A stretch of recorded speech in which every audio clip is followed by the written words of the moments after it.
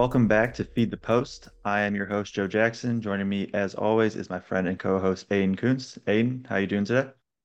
Doing good, Joe. Love this little Purdue episode we do on Mondays. It's always good to talk Boiler basketball. So let's get it going. Yeah, for sure. We're gonna just kind of be recapping the past week. Purdue had two games, then we'll also look ahead a little bit. Um, and so yeah, we'll just get right into it. So Purdue is currently 19 and 1, 8 and 1 in the Big Ten. They have a two-game lead over multiple teams that are in second place with three losses. Last week they beat Minnesota at Minnesota 61 to 39, and then they got a home win over Maryland 58 to 55.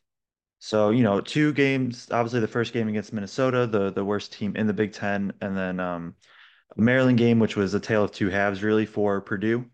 First half that was dominant, and then the second half that was, they let the lead pretty much slip. But what are just maybe just an overview, just kind of key takeaway for the entire week for you that just kind of stands out? Yeah, it felt like I don't know the right word for it, but with the high of that Michigan State win on Monday, felt like kind of a bit of a come down both games. Minnesota, they played very well, but it was just kind of a boring game to watch. And then Maryland, obviously, yesterday was not boring, although it was ugly. Felt like they got taken out of rhythm offensively in both games a little bit, and I thought that showed specifically yesterday.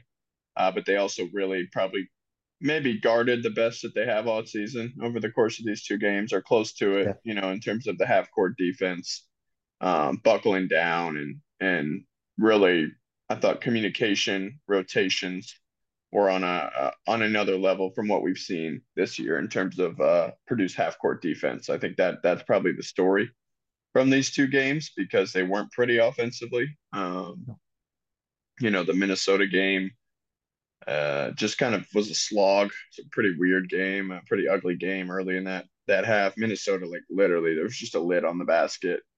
If not for a late and one, they would have had 9 points, for the first half. And so, like, they're really bad, but at the same time, like it was that was a game where you felt like, okay, this Purdue team's for real because that Minnesota team had played a little bit better recently, had pushed some of these other teams to the brink, had beaten Ohio State on the road, and even just as recently as yesterday, played Michigan tough at Chrysler. So, like to just Yep. dismantle them in that way was impressive, no question about it. But at the same time, you got the Minnesota caveat and then yesterday, I thought just Maryland was more ready to play than Purdue was, and Purdue happens to be quite a bit better, which is why they got the W. But I thought Maryland came out with a level of intensity that Purdue did not match, especially in the second half. Um, and that was why that was close. But it's some of those games that you have in it over the course of a season. The Big Ten is, as I talk about all the time, these guys are not going to be super fired up to go visit the barn on a Thursday night, like they're not going to be super fired up, even though it is Mackey to, Maryland's in town. Uh-oh. So it is some of that factor of a bit of fatigue, a bit of a come down after the Michigan State game. And then, I think some of that came into play and we can break it down in more detail here, but that's kind of my initial takeaways. Yeah, I'm pretty much with you. It's the defense has really stood out the past, even just going back a little bit more, back to like Nebraska, even Penn State. Defense has really stood out, and this is a legit top 25 defense in the country. Ken Palm has him 17th. Um, I think these past two games, we've kind of been, singing Ethan Morton's praise on defense all year. I think these past two games just solidified him as one of the top defenders in the Big Ten.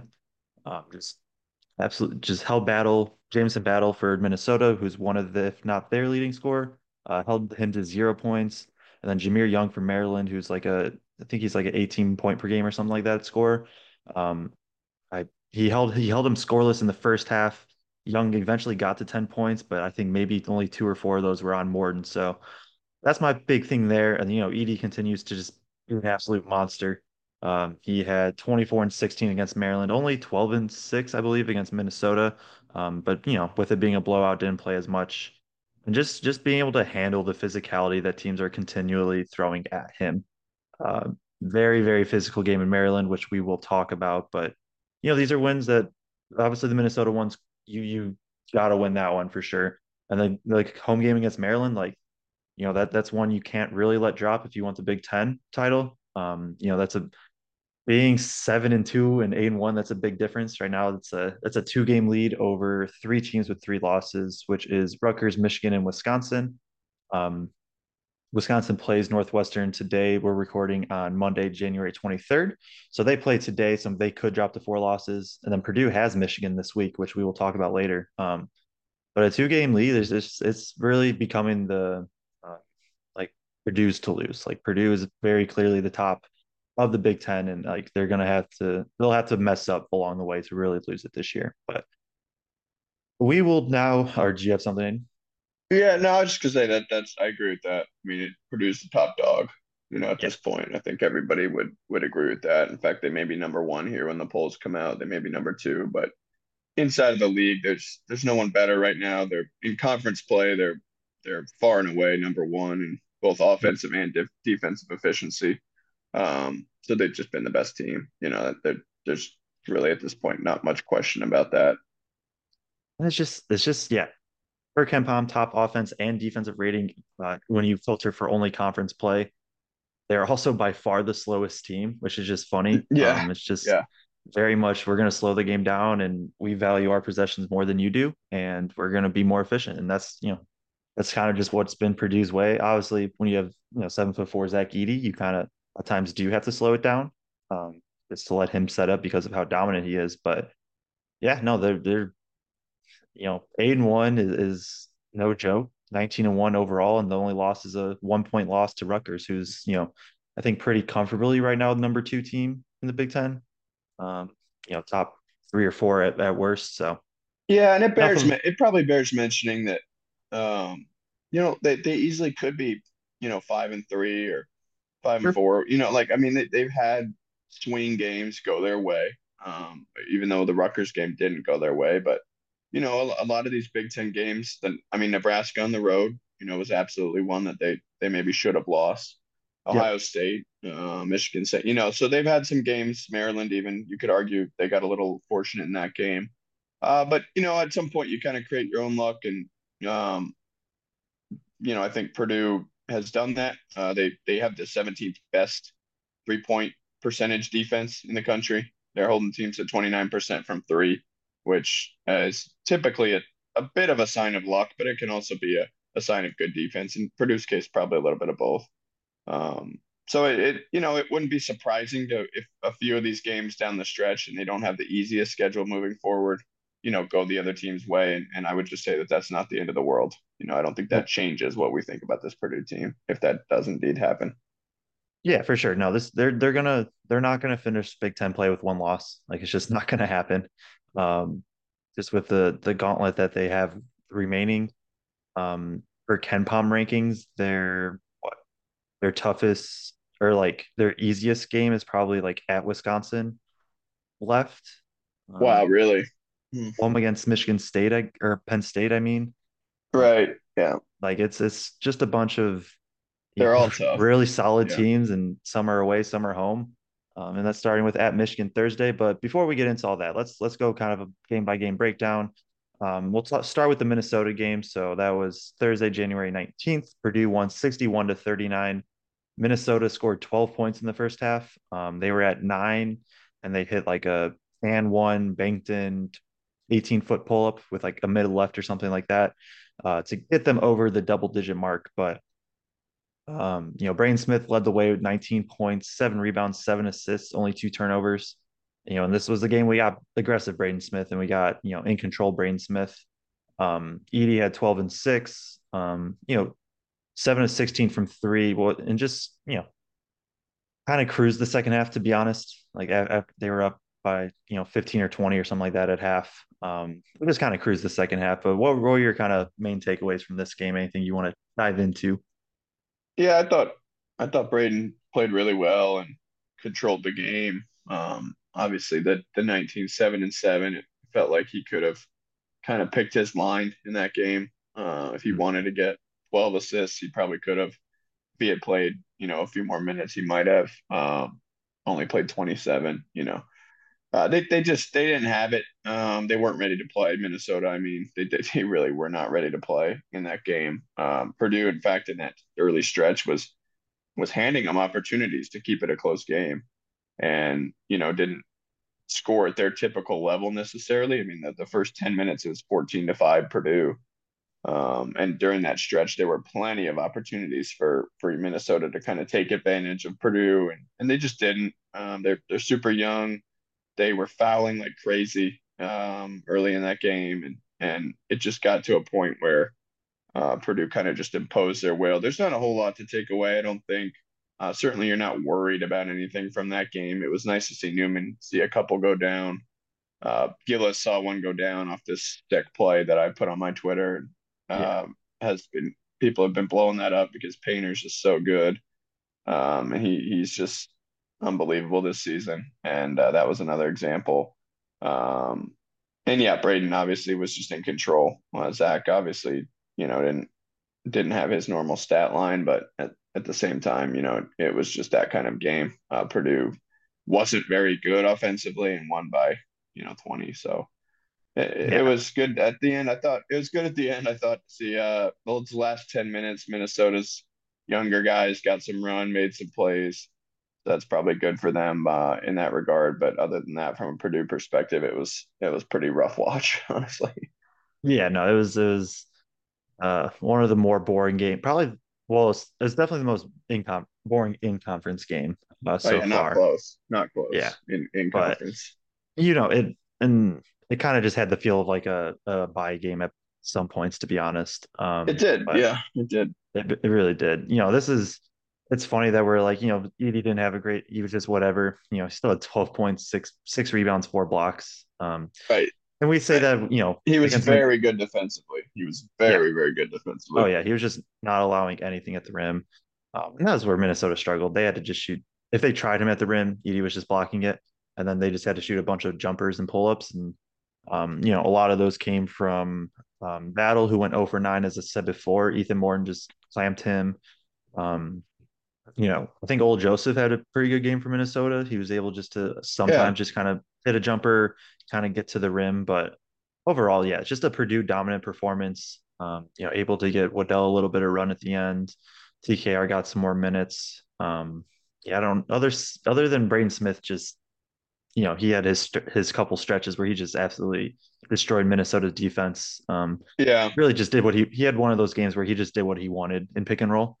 And Yeah, and he was aggressive from the jump. yeah, He put up 13 shots. So that was great to see. And it sucks that he followed that up with, with Sunday, as we'll get into. But it's just kind of that ping pong thing of being a freshman of one game you're going to go off and one game, you're going to come back down to earth a little bit. And I yep, one thing I want to say on the Ethan Morton is like that should probably be his when they vote on all defense, he should send in that game as submission. Like yep, yeah, Battle is not an easy guy to shut down. He's a tough shot maker. He's not the most explosive guy, but he's a tough shot maker. And Morton consistently, it seemed like it was, late clock uh, opportunities for Battle where Morton would just clamp him down. Like you said, he's not any quicker than Morton, and he's really not that much bigger than Morton. So it's really a good matchup for Morton positionally. He's listed at 6'7", 220, and that's almost exactly Morton's measurables as well. So, and Morton's probably a little bit quicker. So bad matchup for Battle, and Morton really just, I mean, it was end of the shot clock, forcing up long twos. Battle only played 22 minutes. I mean, that is probably maybe his worst game of his career, honestly. yeah. No, I mean, this was a guy. Battle's I believe he made an All Big Ten team last year. So Yeah. and Martin he's so good at navigating through screens, and we'll talk about that more in the Maryland game. He's just able to get through stuff so easily, or maybe not easily because it's tough to get through screens, but better than anybody else on Purdue. Obviously, there's the offensive struggles for Ethan. I don't think we need to super rehash those right now. But it is something still to worth noting. Like he was able to go 1 for 2 in the game. That was the game where he had one waved off, right? Also. Yeah, so he would have, yeah, he had one, he shot a three, but then Edie got called for 3 seconds. Which quietly is like the first 3 seconds Edie's been called for all year, I think. But Yeah. we'll go we'll go past that. Yeah, I don't think there's really too much else to talk about in this Purdue Minnesota game. So we'll move on to the more exciting game. Although, you know, probably a little too close for a lot of Purdue fans, and that is the Yeah, Purdue right. Maryland game. Purdue got a 58-55 win. They were 14 at half. They never gave up the lead. Purdue never ever trailed in the entire game. And there was only the only time Maryland cut it to less than three was with 5 seconds left when Purdue fouled on purpose. So that way, Maryland couldn't hit a game tying three. And they were able to cut it to one. But aside from that, like, although the lead slipped, it never got fully, it was never fully in danger of going away. It was always, 3 points, and Purdue usually had the ball, and as bad as the offense was, I felt like they scored. They were able to at least match Maryland's scoring when it mattered. Now, the other team made a field goal for the last like 5 minutes of the game, so I guess it's easy to match scoring when the team just isn't scoring. Period. But yeah, get into some of the numbers. Edie 24 and 16. He did have 5 turnovers, but also 2 blocks. 10 to 17 shooting, just an absolute monster. Like, and Maryland was being so physical with him. But aside from that, he didn't have a ton of help. Smith had 8 points, all of them coming on free throws, 3 rebounds, 4 assists, also 3 turnovers. He didn't, he kind of just looked at times just a little too apprehensive. When you get aggressive Braden Mhm. Smith, that's when good things really happen. Fletch had 7 points, 4 assists, 2 rebounds. His only three was some, fadeaway banked in shot that he made. Um, Ethan had 4 points, 2 blocks, which was big, the one block especially. But aside from that, there's, just a bunch of, 2 to 6 point performances. Um, but when you only need to score 56 points to win because Maryland scored 55, Edie took care of a lot of that with 24. You just I don't think we can say enough about how good of a season Edie's having. Like, he's having like a historically good season. Played 33 minutes. Maryland just from the jump was just um, it wasn't always they did it in a way that you can't always call the fouls, but they were, pretty much just shoving Edie. Reese was, giving him two, forearm shoves, some elbow stuff, like just trying to move him and just bother him as much as possible. And that was right from the jump. Really, really Yep. physical game. One of the most physical. And, Edie got called for the one retaliation offensive foul early. That was about 2 minutes into the game. Painter pulled him immediately. And then from there, just, 24 and 16. Like, I don't think I can say that enough. And that's just like somewhat normal for him. Like, it's not like that's like a Yeah. big deal for him. Yeah. And it felt like, and Painter even said it, like, again, like he missed some he probably should have made and still got to that stat line. And, I felt like Maryland's game plan was it the best produced scene, defensively, in terms of just disrupting rhythm. I think there's an Yeah. argument to be made for that. Obviously, Rutgers would have a say in that, but I think the creativity of Willard going to the press, dropping into 2-3, and then just like you said, really, it felt intentional. The fouling that Oh, was yeah. being done, in a way, as you said, intentionally in a way that it's difficult to call. And I think if I was a team coaching against Edie or Painter, like you're not going to let them punch you in the mouth, Mhm. because if you do that, it's over. If you let Edie throw the first punch, so to speak, it's over because he's just going to score every time. So I think you kind of have to take the fight to Purdue and Edie a little bit, and they did that. It's frustrating as Purdue fans because again, it was a Courtney Green crew. The numbers are getting to a point now with Courtney Green that we talked about earlier off air that it's getting to be pretty ridiculous. Not that he has a Purdue bias. I think more so it's just he doesn't want to call those fouls. His crews don't tend to call every little foul, and also his crews, I think, as Painter alluded to, have a tendency to kind of switch the way the game's called midway through the game, and Yep. that's what felt like happened. It felt like the first half of the game, you know, Reese picked up what 2 quick fouls, Yeah. and Willard rode him because he picked up his third one early in the second half as well. And Willard just said, "Screw it, we're leaving him out there." Their backup, the Roger kid, just had no chance. So, you know, I think. it was an intentional effort by Willard that worked because it's the Big Ten, to kind of muck things up, take Purdue out of their rhythm, and it succeeded. Of course, Edie still had the numbers, but it did feel like it took them out of rhythm, and I think contributed quite a bit to the five turnovers that were Yeah. huge. A lot of those were, interception, pick six type things the other way, where Purdue's got one of their small guards back, is the only guy back. And now, it's becoming difficult. I thought, the press disrupted them enough to, as we talked about yesterday on our Boilers in the Stands post game show, it got it to where like, okay, now you've got 20 seconds left, and you're just now getting into your action. Yep. And that just speeds you up. Like you don't do that quite, you don't do that a lot in college. You're used to having 26 seconds because you walk it up the floor. And obviously going zone took Purdue out of their sets. They had a couple different looks. They had an overload look. They had a ball screen look that ball screen that, the side on the side that I thought worked pretty well. It felt like they did a pretty good job against the zone, except when they were just turning the ball over. Once Mm. they got it into that middle, it felt like from there they were going to get a good look. But Willard's gamble was, again, eventually our length will bother you guys enough to turn it over. And, it felt like in the first half, I'm kind of rambling here, but it felt like in the first half, Purdue, that felt a little unsustainable. Purdue's 14-point lead. I was thinking at halftime, like, I think they're going to make a comeback here because even though Mackey was rocking and Purdue was ostensibly playing well. They were defensively. I didn't think they were offensively. Some of their defense created their offense. They had a bit of luck late in the clock. More Lawyer banks in a three. Morton hits a step back two. Stuff that isn't sustainable. And Yeah. it that proved to be the case a little bit because they got taken out of their rhythm. Braden didn't even get a field goal. He was 8 points on 8 of 8 from the line. Um, Well, but some in of that those came first half, clutch. yeah, clutch free throws, clutch free throws at the end.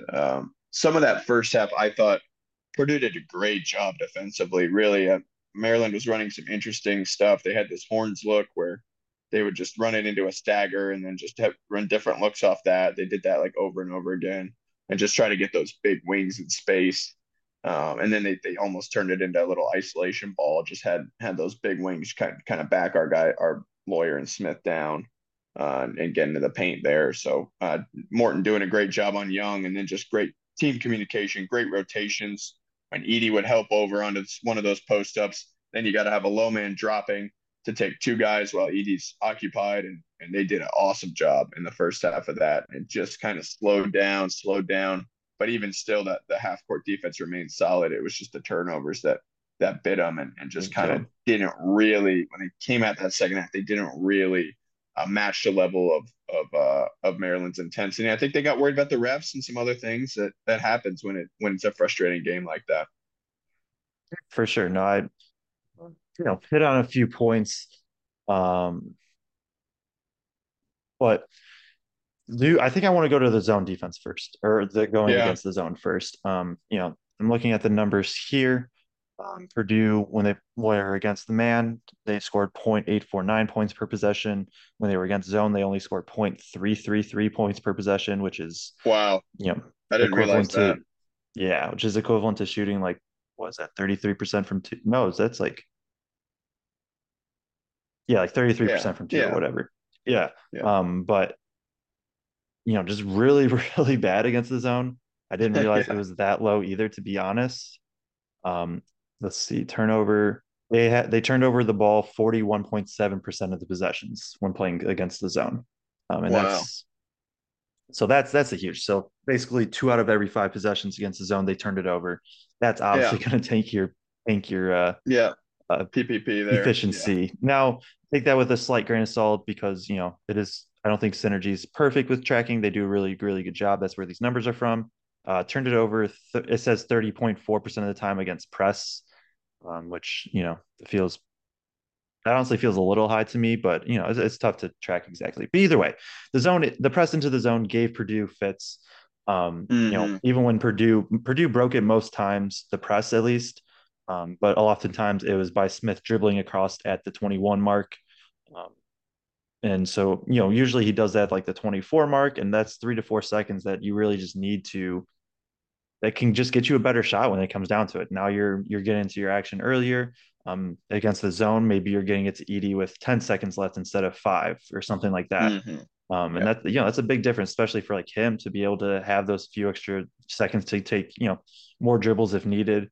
I thought when Maryland went zone, it was like if the ball got to Zach, he was getting a good look pretty much every time. A couple times he was hesitant, and that's when the turnovers came, I thought. But if he was physical and just willing to body, like he was getting good looks. Obviously, he's probably a little scared about being physical because he was worried that they were going to call offensive fouls and stuff like that. But it's just going to be, I think, also if Purdue just knocks down a couple threes, like it changes the entire game. Obviously, Maryland could say the same. They went 3 for 21. Purdue was 2 of 13 from three. But if Purdue can knock down a couple threes, that's just makes it harder to play the zone, I think. But Yeah. then yeah, like you said, like it was just the transition defense wasn't. I mean, a lot of times it was because it was that pick six, but the transition defense was not good. Looking at the numbers in the half court, Maryland was scoring zero point 0.7 points per possession. In transition, they scored 1.5 points per possession. So that's really where it was. Is Maryland was just getting their points off, fast break points. I thought in the half court, once maybe probably the last 12 to 15 minutes of the game, Maryland finally got some good stuff going, I think. Like you Hmm. said, like they kind of just, back down, with Harts or Scott against a smaller guard and like Lawyer, or Smith got switched onto one of them. And then Edie has to come over late to double. And the first half, when that happened, the whoever had to rotate over was really, really good. The second half, they were, whoever was that help man, he was not. I think he was always a step slow, and that's where Reese got a bunch of his points. Was just those little dump offs. Um, but still, overall, Maryland only scored 0.92 points per possession. They shot 14% from three, 55 points total. Like it's still a very good defensive effort. Just a game Yeah, that and I Purdue thought, needed to I, pull out, and they did. yeah, they did. I was just gonna jump in. I thought, when you let Young get downhill to his left hand, it's just really hard. It's hard to help off, and it's hard to, with Reese there, he's it's just hard. It's hard for Edie to pick his spots. And we've seen him, not that he's afraid to block shots, but he's been a bit hesitant at times this year intentionally, I think, so as to avoid picking up fouls. He likes to block your shot, usually if it's, coming from behind, because he's kind of baits you. We've talked about that. He kind of baits you and and then he pins it off the backboard a lot of the time. Yeah, Reese was good, man. He matched Edie for most of the game. Felt like got some tough buckets. Yeah, he had some drop downs that he just dunked, but yeah. No, couple, he definitely had some good I post ups. couple isolation mid post situations where he just turned and posted, got to his left hook. One I think Edie dared him to take a jumper early. He knocked it down, I think on your side, Yeah, and kind of a funky release, but good player. We've talked him up all year. He's a good player, and I don't. What year is he? Is he the sophomore or listed as a sophomore? Okay, sophomore. so yeah, he's got some time to grow, and I think they're a. I don't know. I don't really know what to think about them. I just think that game's a bit of an outlier both ways for both teams, but it did seem like they got some stuff going in that second half. The Spain stuff was, I thought, actually guarded pretty well. A Yeah, I lot of thought the Purdue a did lot good of against it. a lot of their staple actions, that horn stagger look and then the Spain look was really guarded pretty well. They tried a couple empty sides that was guarded well, and so again, like not really a game to freak out about if you're Purdue, um, because they Yeah, played well defensively and shots just didn't fall and they bothered you with that zone, and now you have something to work on because they'll yep, see zone again. I don't know from who, probably Maryland at the Xfinity Center, but they'll yeah, see zone again, and so it's good to get reps against zone for the future. The yeah, real thing is like these teams are scouting heavy now. It's the middle of Big Ten season. We're starting to get into the point where you're playing teams twice. You've got a lot on film, and the interesting thing with Purdue is like you think about the second game of the first weekend in the NCAA tournament and the second game of the second weekend, the Elite Eight and the round of 32. If they get to that point, like how do yeah. you scout Edie? How do you prep for Edie on short On just one turnaround? day. It, Yeah, it's going to be a real question because last year we saw Texas. Obviously, Purdue played them pretty well, and then they lose the game where the St. Peter's has time to prepare. Not that they won't have a scout and everything ready for Edie, but it's different when you're working on it all week versus, a 1 day turnaround trying to prepare for what has been obviously talked about as the hardest scout, the hardest guy to guard probably in the country. So that's gonna be interesting. Like it, what you see in Big Ten play may not always translate to the NCAA tournament. I saw some. I mean, it's just that weird narratives are starting to come out. I was watching the Field of 68 show last night, and they were talking about, oh, well, the way he's ref now is going to be a total detriment when they get to the tournament. That to me just doesn't make much sense. Like, I don't really think there's much correlation there. It doesn't. I don't put much stock in the Big Ten builds horrible habits with Purdue. Like I just think they just have gotten unfortunately, not won games in the tournament. I don't think that's because of the Big Ten or anything of that nature. I just think they haven't won games. They've gotten some bad matchups. And we'll see how that goes this year. But that to me is a little dumb. I'm with you there. Edie's the best player in the country. He'll be the toughest guard in the NCAA tournament. Yeah, he's the Um, toughest cover for sure. yeah. Before we move on, just to preview the next week, I do want to talk about the point guard play real quick for Purdue. Braden played 31 minutes, 8 points, like we said. Um, but didn't get a field goal to go. It's some really clutch free throws. And it's not that Braden had a bad game. It's just following up the Minnesota performance in which he was in total control the entire game. Smith just looked like he was just at times just lackadaisical, I think. Um, just almost like he was trying like so much to not let the pressure get to him, like of Maryland's defense. Um, and obviously we don't know anything specific, but I think it was just another example that Smith's gonna have to learn how to just continue to learn how to deal with the physicality and length. I think that's been the one issue probably on offense for him is when teams can get length on him, then he can't be as aggressive. And then when he isn't aggressive, that's just, it takes away from Purdue's offense a lot. I thought Jenkins was solid off the bench. 12 minutes. I thought defensively, just being a bigger bodied guard, he was brought in at times just to help with the physicality that Maryland was bringing. Um, but it's just it was an interesting game, I think, just because I don't think you could ride Jenkins for 30 minutes, but also Smith was definitely not at his best. He was possibly feeling a little bit sick. I don't think Yeah, Smith would use that as an I've excuse, but no, he would. I've confirmed that he was feeling pretty sick. okay, So I do think that that played a role. You could kind of see it when he was being subbed out for offense, defense. He was kind of laboring over to the sideline a little bit there. yeah, But at the same time, like, yeah, he wouldn't use that as an excuse. And I think, he's going to be asked to have some, they're not guys who are explosive players necessarily, but guys who are bigger than him. He's going to be asked at times to cover them. If the opposing team's best player is a point guard, you want to put Morton on him. So, guy like Hart or Mag or not Mag, Hart or Martinez or uh Carey, like those are the types of guys that, yeah, at times we're gonna ask you to guard those guys, and they're big wings, they're good shooters. Was it him or Lawyer who let Carey get loose for their on that first half when it was 11-2 run and it just I was late forget. chasing over that screen. I can't remember, but Yeah, let Carey get loose and made it 11-5 early in the game. Didn't happen a lot again after that, but those guys are tough covers for a guy like Braden and a guy like Fletch, and those guys are gonna be asked to do that in the tournament. Especially when teams have two or three real threats from the perimeter. Like how's Purdue gonna guard that? We're gonna have to kind of see. You know, yeah. I That's think like certain matchups, like if you played Kansas, like that's the team I've been thinking about because they have Grady Dick, Kevin McCullough, and uh, Jalen Wilson, obviously. Like you would put Morton on Wilson, you would put Braden on Dajuan Harris, their point guard, and then like you'd have to probably kind of live with Lawyer on Grady Dick or 6'8" slashing forward. Like that's a scary proposition, obviously. But and maybe you could go in certain lineups, maybe you could go Gillis and first for defense. I don't know, but I don't know. It's interesting.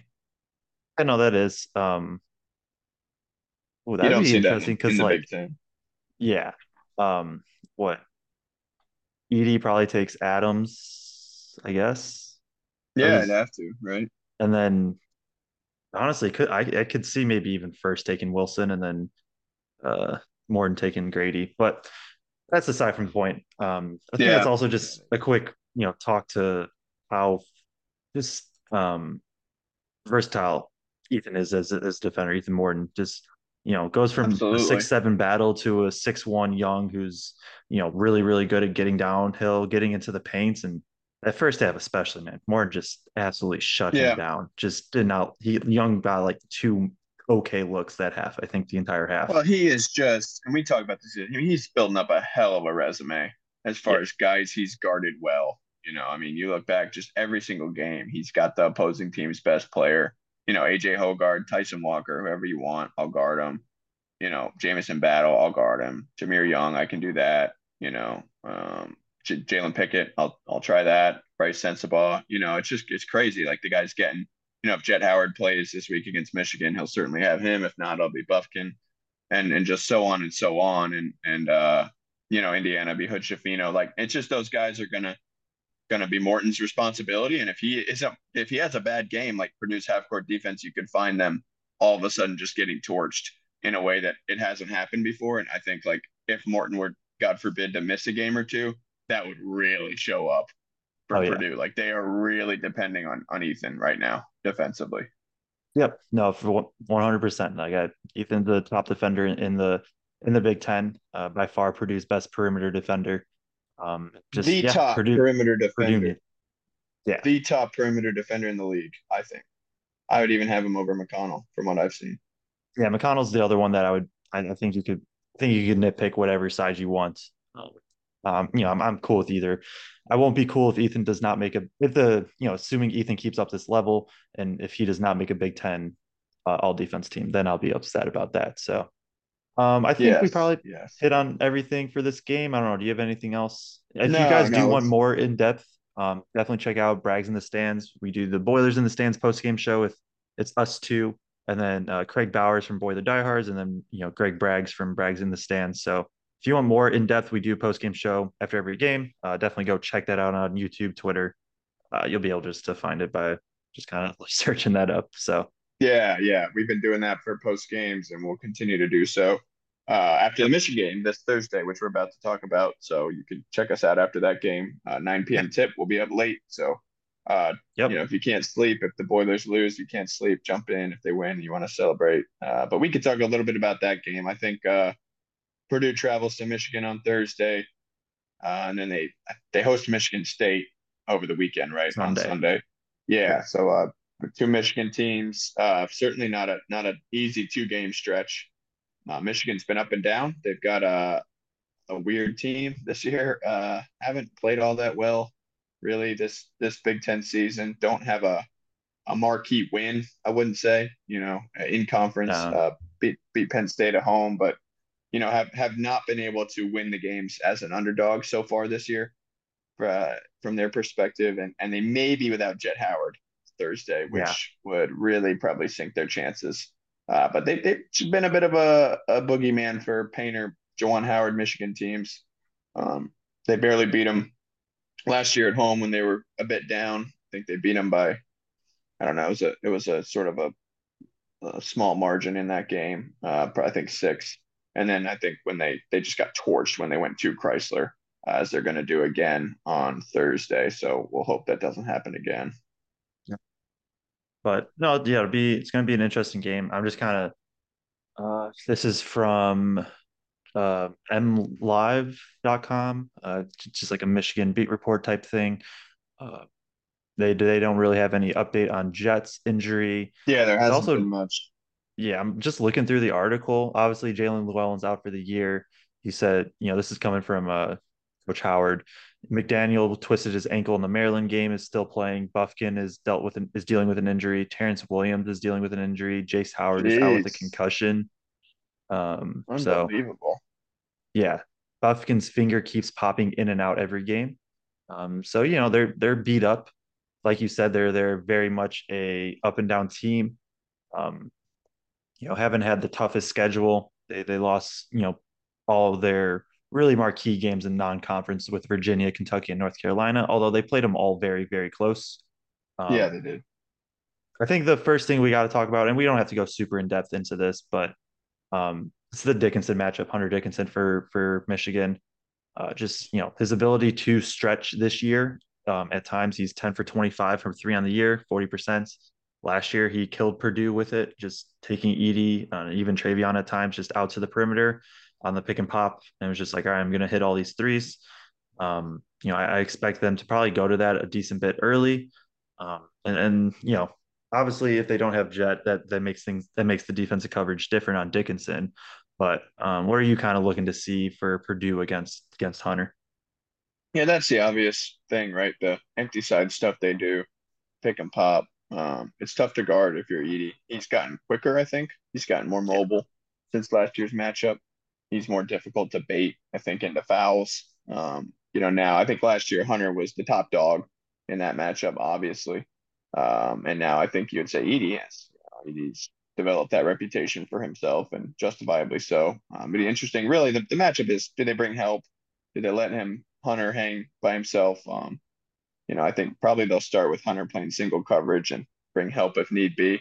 That's what I would do. yeah, Hunter's a legit. I mean, Hunter's all of 7-1, 7-2, so he can kind of hold his own a little bit. Edie's obviously much more, physical. So that'll be a fun matchup, man. Those two guys going at it is always fun. I would expect a really good shot from them, even though they've got guys out. Like that's what it is. Purdue might be the number one team in the country, or if not, they're gonna be number two, and certainly they're number one inside of the Big Ten. And Michigan, a team that watching guys go down, and now you look at it from their perspective and you go, hey, might be our last shot. We don't get to go to Mackey. This is our last shot for a huge marquee win this season inside of the league, obviously tournament play notwithstanding. And so they're going to get a good shot. They always will when they go on the road. That's the thing that we've certainly seen over these past couple of years is target on your back, man. Real target on your back. And it's nice that they get a couple days off this year instead of last year where I think yeah, COVID made it so that it was like a weird. I think they played Illinois in a crazy game Tuesday night and then went to Chrysler that Thursday night yep. and It just was. got It just got smoked. smoked. Yeah, So, I mean, it wasn't even close. yeah, So this year, hopefully a better result. I think it will be. I think Purdue matches up pretty well with Michigan. I agree. No size to punish Braden. Doug's smaller than Braden, actually. So Yeah, a battle of really undersized freshman point guards who have bright features there. And Michigan's just young. They're young and they're not deep. They've experimented with different things. They've tried Will Shetter a little bit. They've tried Terrace Reed a little bit, but nothing they have off their bench is really all that scary for Purdue. And if they don't have Jet, and you think, oh, okay, we'll just stick Ethan on Buffkin, who's their second best perimeter player, then it's just like, okay, I mean, it's really not a great matchup. So it would have to be the stigma of Chrysler that would make it close. yeah. No, for sure. Yeah, Purdue honestly matches up pretty well. Like, um, if Michigan has gone to that too big. I have not watched the Minnesota game yet. The Michigan Minnesota game, I will watch that today. So I don't know what they did in that game, but previously they've been going more to that too big of Dickinson and Terrace Reed. Um, Purdue is one of the teams in the Big Ten that just can match up with that by putting, first is bigger than Reed or even Gillis. I know he gives up a few inches height wise, but still is physical enough to probably at least body somewhat Reed. I know Reed's a, big boy, 6'10", 260, and knows how to use his size, I think. But if they do Yeah, that, like I think Purdue matches up well. The Joey Baker off the bench, he can shoot. So maybe, that would be an interesting, especially if Jet doesn't play, Joey maybe gets the start at the three. I really don't know where they'll go. probably. So Yeah, the other thing yeah. I'll be looking at is for Michigan is really, really bad defending pick and rolls. Defending the ball handler, they're in the 17th percentile for all defenses in D1, which is probably like 200 and like 80th or something, 250th, something like that.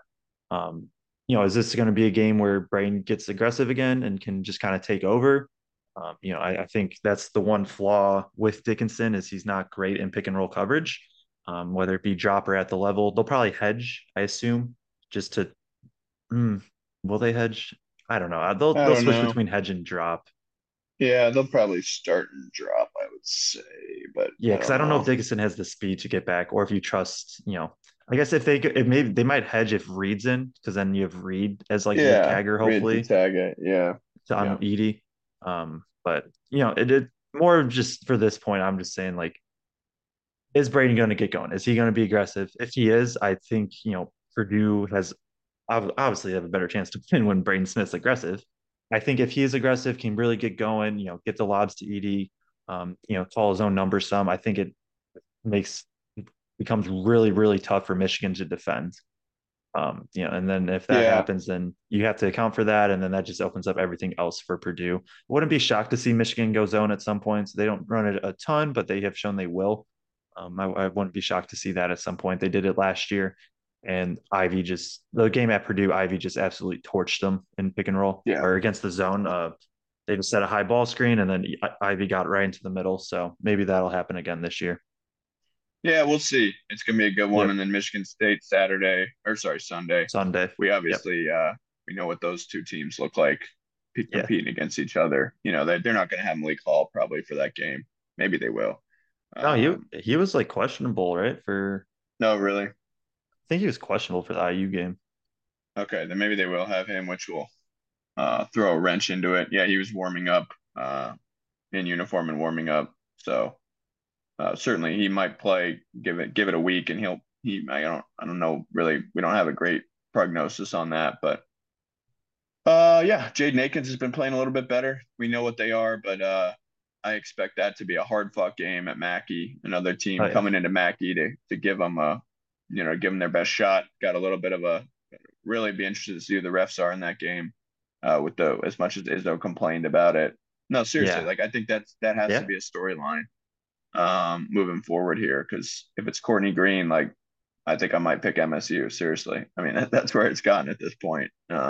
He Sure. just gives in to some of that stuff, and so that'll be an interesting one. Again, we know how they match up. Will Purdue start Morton on Walker this time instead of Hogard? We'll see. Probably still on Hogard because of the post ups. If they start Hall, it's just gonna be really tough for Purdue to defend those three. Yeah, Akins is easier to defend, from Purdue's perspective because they can stick Braden or Lawyer on him. You're gonna yep, not have to worry about it too much, but yeah, no, I think it'll be a good week. I think two really good tests. One having to go on the road against a team that's at least capable, and then hosting a team that you match up well with. And it'd be nice to make a statement at Mackey. They haven't obviously they torched Nebraska there, but with a couple close games with Rutgers and Maryland, it'd be nice to just kind of take a team like Michigan State and really give it to them a little bit. and that's Purdue's got in this home matchup against Michigan State on a early Sunday, 2 or 3 times now. While I've been at Purdue, um, it's torched them both. Obviously, that has no like actual effect on this game, but yeah, Sure. just overall, it'll probably be a lot of the same. I assume MSU is probably going to stick with their single coverage on Edie and just live with whatever comes elsewhere. Um, if you want more, and we did Purdue and Michigan State played a week ago. They played Monday, January 16th. Purdue won 64-63. We did do a pod after that from last week. So you could go check that out for more kind of just a breakdown of that game. I think we honestly spent like 30-40 minutes on the game. Yeah, you guys can So find that matchup. We broke it down pretty extensively. So So I would say a lot of it applies to this. If Malik Hall is back, as you said, that throws kind of a wrench into things.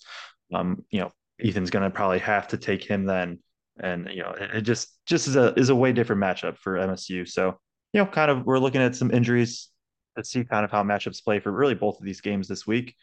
But yeah, should be a good week. Excited. Probably two. I would expect two pretty good games. So. Yeah, I don't know if we have anything else on that front. I know you have, some recruit talk you want to get into. I don't know if you want to jump into that, if you have anything about the upcoming games to finish off. no, I think I'm good. I mean, I was just going to talk a little bit about 2024 point guard Travis Perry out of Lyon County, Kentucky. Um, Painter went to see him over the weekend along with Flory Bidunga of Kokomo, who's a little more unrealistic of a target. But apparently Perry, according to Knucklehead Central, the goldenblack.com message board, Perry was at the Maryland game, and he may be back for the Michigan State game this Sunday. Okay. So it's big news. He's a really good player. A lot sort of a Braden Smith type, um, in terms of he's a kind of an undersized point guard who's a really good shooter.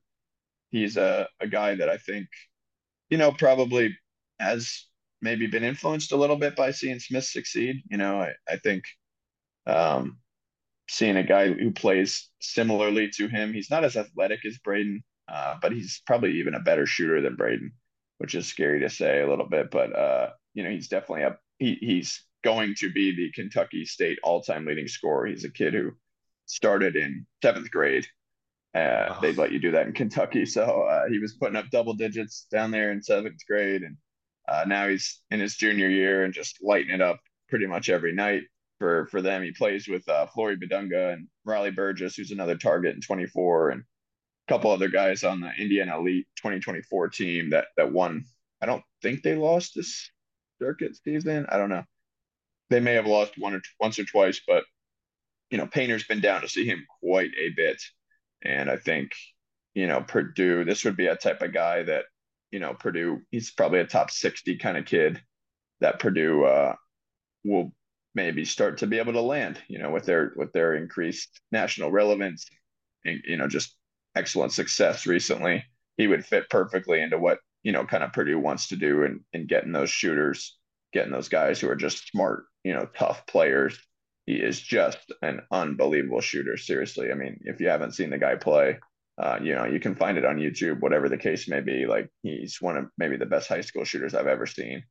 So Wow. obviously he'd fit right in here. He'd fit right in at Yeah. Purdue, and that 24 class has Jack Benner, has Cannon Catchings already, so it's already pretty solid. I think I've expressed how high I am on Catchings, less so on Benner, but still I think he's going to be a good college player. So if you could add Perry to that mix and then get a big, whether it's Badunga's kind of a pipe dream, but Riley Burgess is a guy who's a realistic target out of Cincinnati who also plays on that team that they're after. So yeah, the 2024 class shaping up pretty well. There's not a lot of mainstream Purdue recruiting talk. It's kind of crazy to compare like IU and Purdue. IU, there is so much recruiting talk, Hmm. from the media and all that. There's just not as much with Purdue. So I feel like each week here at the end, I can kind of give a little thought or whatever on some of these guys because I've seen a lot of them play. So he's a really good player, and hopefully he chooses Purdue. Hopefully he's back next weekend. We'll see. Maybe I'll we could keep an eye out for him next week Yeah.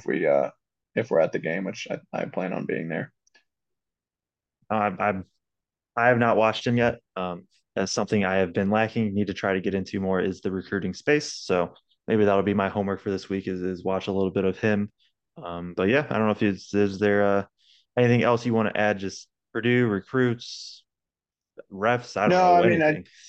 I think it's just the show goes on. We know who they are, and Catchings had a nice weekend. I think they lost to Carmel, who's really good. They beat Westfield, Braden Smith's old team, and he had a couple nice games. Just continues to show off the length and Mhm. you know shot making, shot creation ability that Purdue rarely sees come through its program. Yeah. All right. Well, I think that will wrap it up here then.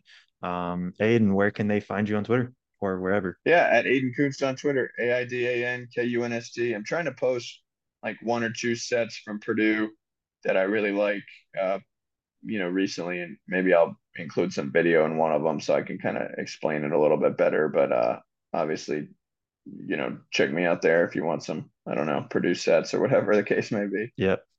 Yeah. And he also is you're doing some coaching, so that's why Yeah, not as active on Twitter. Got a yeah, got for a sure. team to manage. That's So true. That's all true. right. You can find me on Twitter at Joe_Jackson 2210. Do Purdue game breakdowns on Twitter. I will have that. That should be up by the time this podcast is up. So make sure you go check that out for the Maryland game. Do it for every game. Also do some writing at cbbreview.com.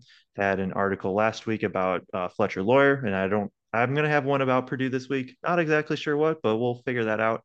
Um, but yeah, and then you can follow us on Twitter for Feed the Post at Feed the Post _. Make sure to like, subscribe, share it if you're enjoying this. Give us any feedback, anything you'd want to see in a future upcoming episode. We also do a Big Ten episode per week, and this one we are going to be having a former Ohio State player on to talk some Ohio State hoops. So that's going to be good. Make sure to tune into that. Thank you all for tuning in, and we will catch you in the next one.